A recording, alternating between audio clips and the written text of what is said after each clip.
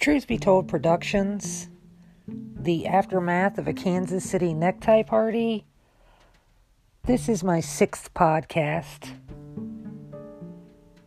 First of all, I need to say this podcast is full of speculation and theories on what could have happened on April the 15th, 2009 at this Kansas City necktie party. I do have the police reports. No charges were filed due to a lack of cooperation of eyewitnesses.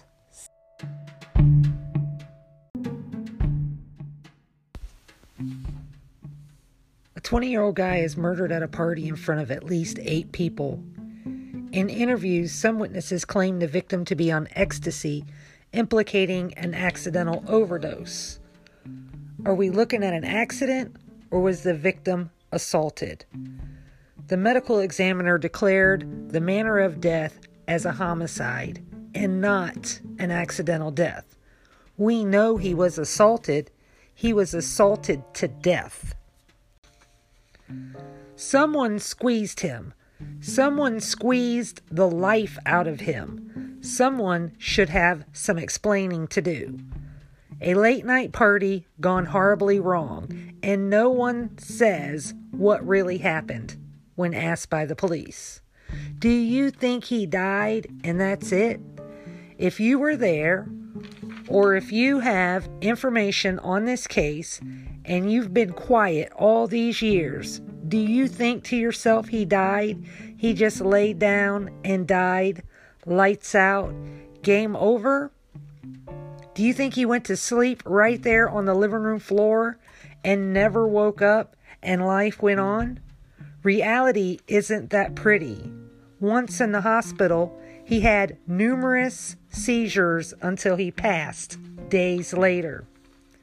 His family stood by his hospital bed and watched him twist and flinch, and with every movement came hope that he would miraculously open his eyes and squeeze a hand.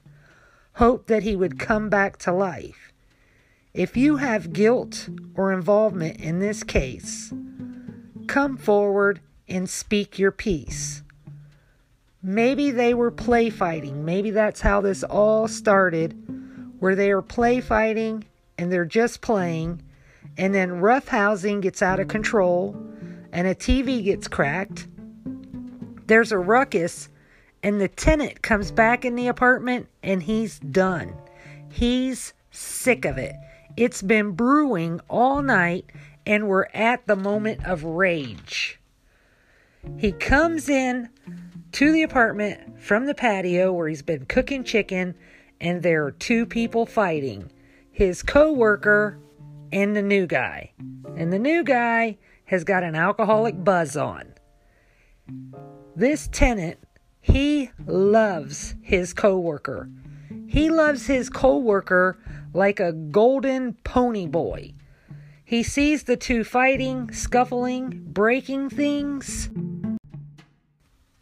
Attitudes, alcohol, and a low simmer. The tenant gets punched in the nose. The tenant then tackles all of them to the ground, and he's really sick of it. If you can imagine, what would he be saying? Things like, the damn cops have already been here twice. I told you to shut up. Well, they shut the victim up forever. The victim is blue. The tenant is scared. He starts CPR and he tells Ponyboy, get out of here. The second that the tenant came through the patio door, it was 2-on-1. And then maybe a whole bunch of people jumped in. I don't know, because no one came forward and told the truth.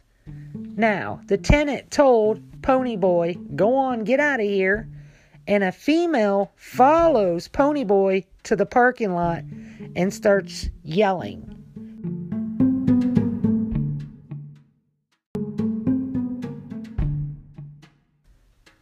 During the 3rd 911 call, the neighbor again is calling police, but this time not for noise in the apartment. The 3rd 911 call that the neighbor makes to police is because of fighting in the parking lot at the apartment complex.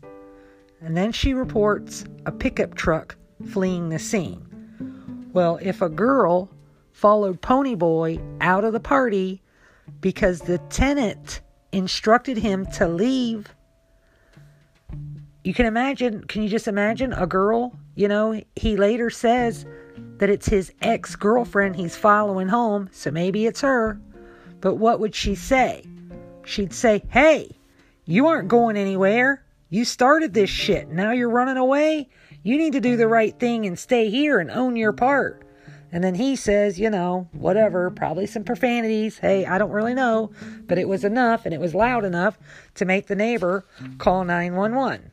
Later, when interviewed by police, the 911 caller says she heard someone yell in the apartment after a loud wrestling, banging.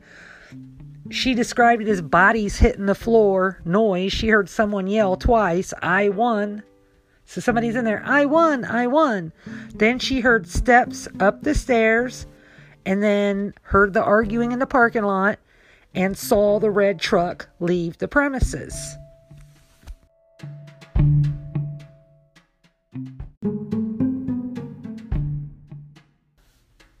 A police officer responding to the scene is notified by dispatch that a red pickup truck has fled the scene, and while he's en route, sees a red pickup truck, pulls him over, forces him to return to the scene. The report says he escorted him to the scene. So now Ponyboy's back at the scene, and when interviewed by police, he says he left before any confrontation even happened. That people were just having words with one another. And that he didn't want to be a part of it. And so he fled the scene and left. He doesn't even claim to be there. When all the while, he's probably the antagonizer.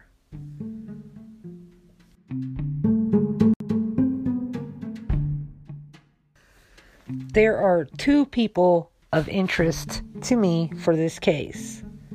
And the first person of interest is Ponyboy, who fled the scene in a pickup truck. And the first thing he did was lie to police right off the bat. First thing out of his mouth, I wasn't even there. We left before it happened. The second party that I think is responsible for this is the tenant. I think that the tenant just had enough. And that's the definition of he got jumped. More than one person. It was Ponyboy and the tenant, and that kid was being too loud, and they just shut him up forever.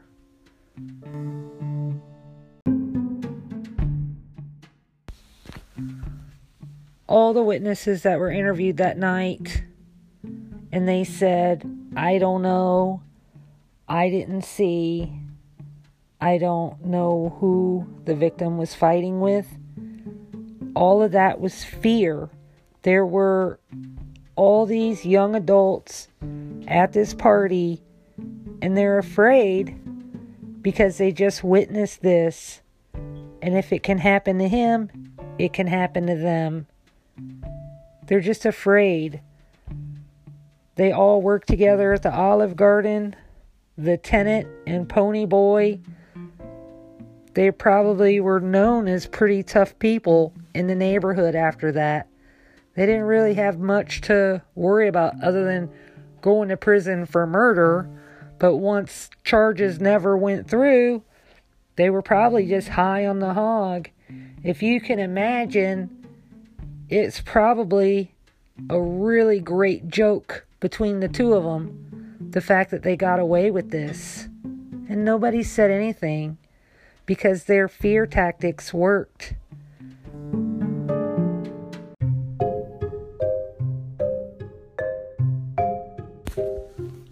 I'm always encouraging the witnesses to come forward.